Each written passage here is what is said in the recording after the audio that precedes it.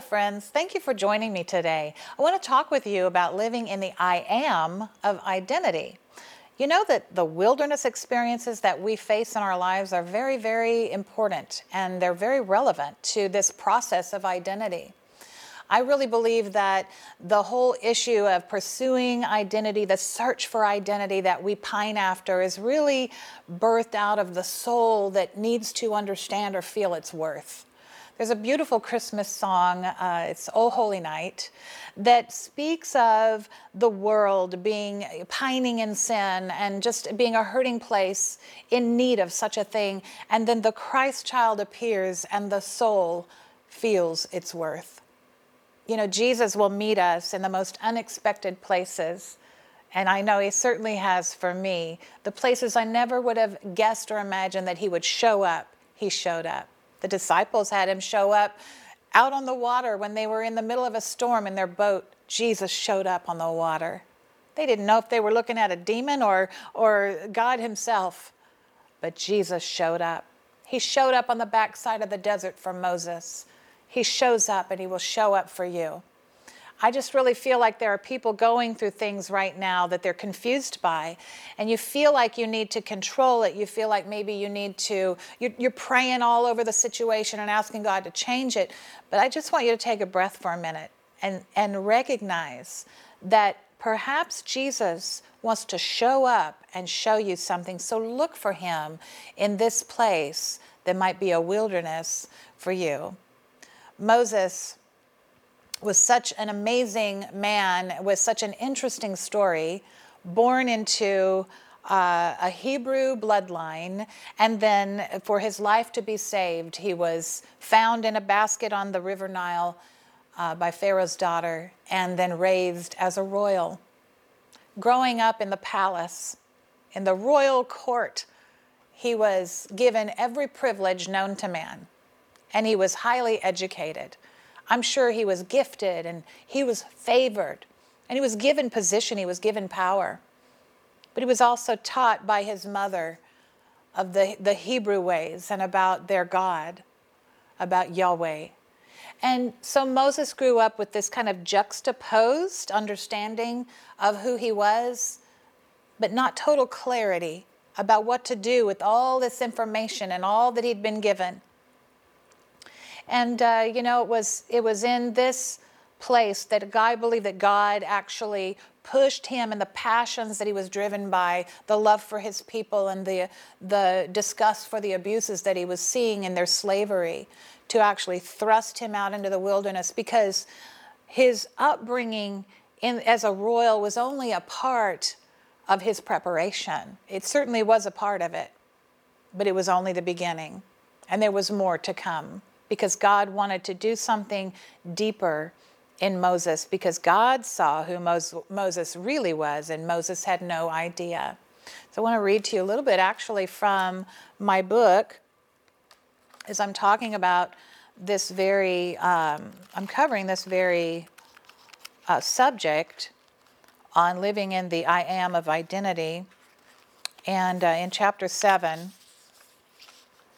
it's obvious that from Moses' early days of infancy, when he was discovered by Pharaoh's daughter in a floating basket on the Nile, he was marked and preserved by the hand of God and destined for purpose. However, his journey to that purpose was one filled with enormous challenge and tragedy.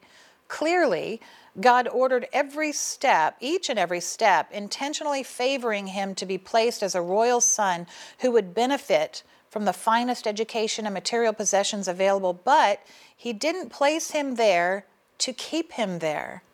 It would only prove to be for a season. And I'm thinking about today's culture and the kind of favor and power and status that would be considered, the place that Moses actually was at that time, how that would be really considered the pinnacle in today's culture here, in a Western world especially, the pinnacle of purpose and the pinnacle of one's influence. And often the very thing that people chase after is this place of success, this place of favor. And I think that, a lot of it our own greed plays into some of that. It would have to. But could it be that God wants to actually bring us from that place and that taste of blessing into a new place of blessing where we can be on the backside of a desert in exile, banished from the house of Egypt, from the palace, banished from all the things and all the accolades and all the things that used to be, no longer being given influence, being given any kind of credit or credibility and acknowledgement, and now being in a place of such aloneness that you're tending to another man's sheep for a living. Moses, when he left Egypt, he left because he was in a fit of his rage and passion for his people. He struck one of the guards that was abusing one of the slaves, and then he was killed. And so he was banished into the desert. He was 40 years old at that time. And then he spends another 40 years in exile in the desert. So here he is now tending to another man's sheep. He's married a wife, and he's just got a quiet little life. But at this point, he's been living in the desert for 40 years. His body is more broken. He's aged. He's probably around 80 years old. And he's not a young man anymore. All the recognition from the past doesn't matter. And I would imagine that the anguish of what had happened, the momentary choice that he made, that he had to pay for, the consequence that came for many years would have followed him, and the anguish that would come from that, the regret that would come from that. I have lived with that kind of grief. I have lived with not only the loss of loved ones and the loss of love and disillusionment and the loss of my reputation. I have lived with the anguish of making decisions that not only I paid for, but someone that I loved had to pay for as well. How my life could have influenced even someone like my child. And maybe you're there. Maybe you feel like, all of your best years are behind you. The things that God, all the gifts and the talents that God gave to you and the dreams that you feel he gave to you are over. They're dead and they're gone. And now you're living on the backside of your desert in the wilderness. You're in exile because people have turned on you, because you did some foolish things. And now you're paying a dear price. My friend, this is a place where God hasn't turned on you. He sees you and he loves you. And like I said, Jesus shows up where you least expect him.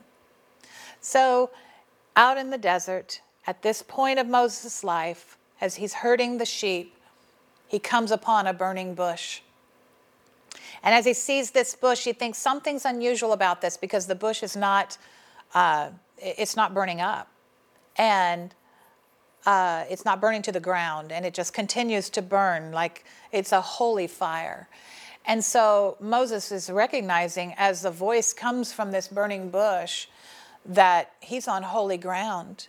And the Lord tells him to take his shoes off because he's standing on holy ground. He can't even look at it. He turns away, and he's in fear at this point, the fear of God, because the presence of God is so real.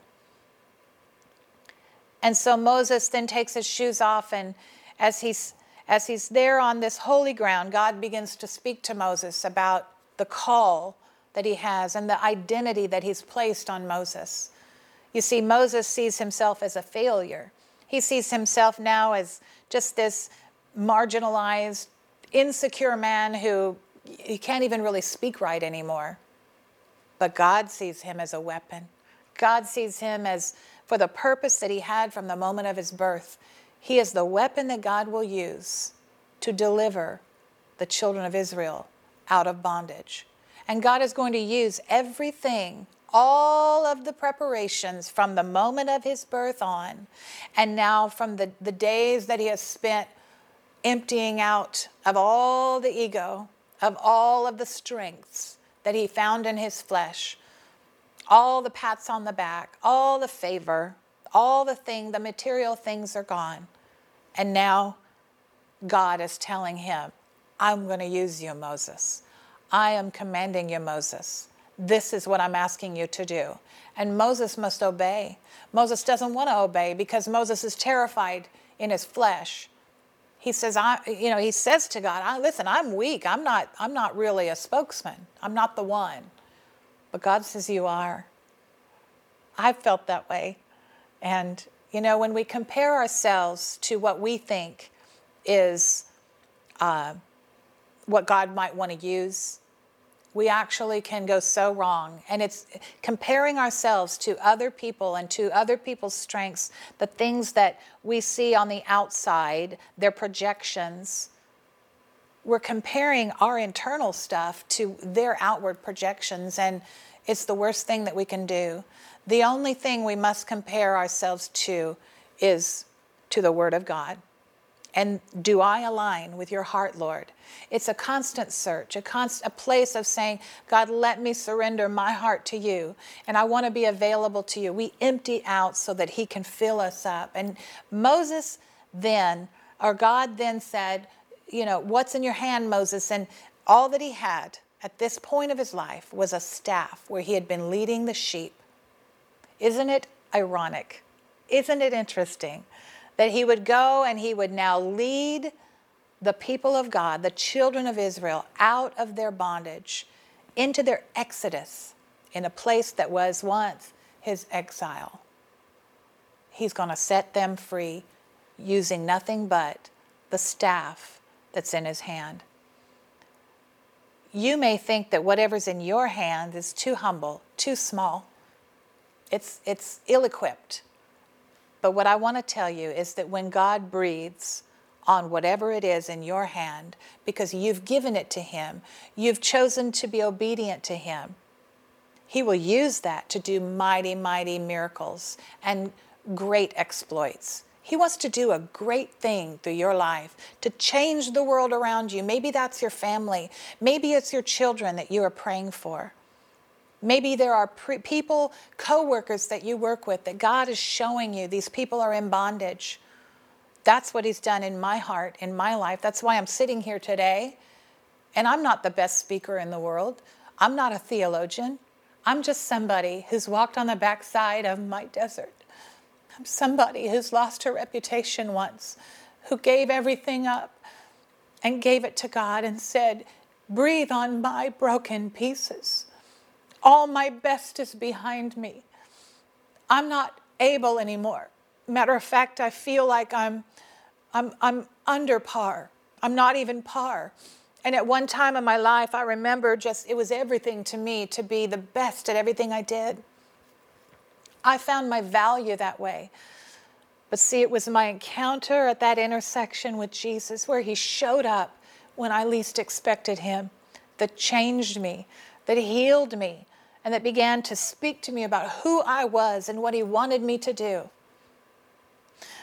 Something coming to mind, I stood on a vista in Israel just a few years ago, and pardon my tears, it means so much to me, but I stood at this place overlooking the Dead Sea just about 3 or 4 years ago, and the Lord just so strongly and clearly spoke to me as I'm overlooking, it's just at sunset, and there was a milky haze and over that mineral-rich horizon, and I'm looking at Mount Moab off to my right and Mount Jordan to my left, and I'm realizing, as the Lord says, Brenda, look, I want you to see how far I have brought you. And as I'm looking at Mount Moab, I'm realizing that the Moabites were a people that were birthed out of incest. That was my story. My identity had come from this place of shame because of the abuse that took place when I was a little girl. And that led me into other abuses, domestic violence, and years of disappointment, and years of regret, and years of codependency, and broken marriages. And what God showed me was that he had brought me through my journey and the course of leaving those things behind to pursue him, to follow hard after him and leave the dead things behind.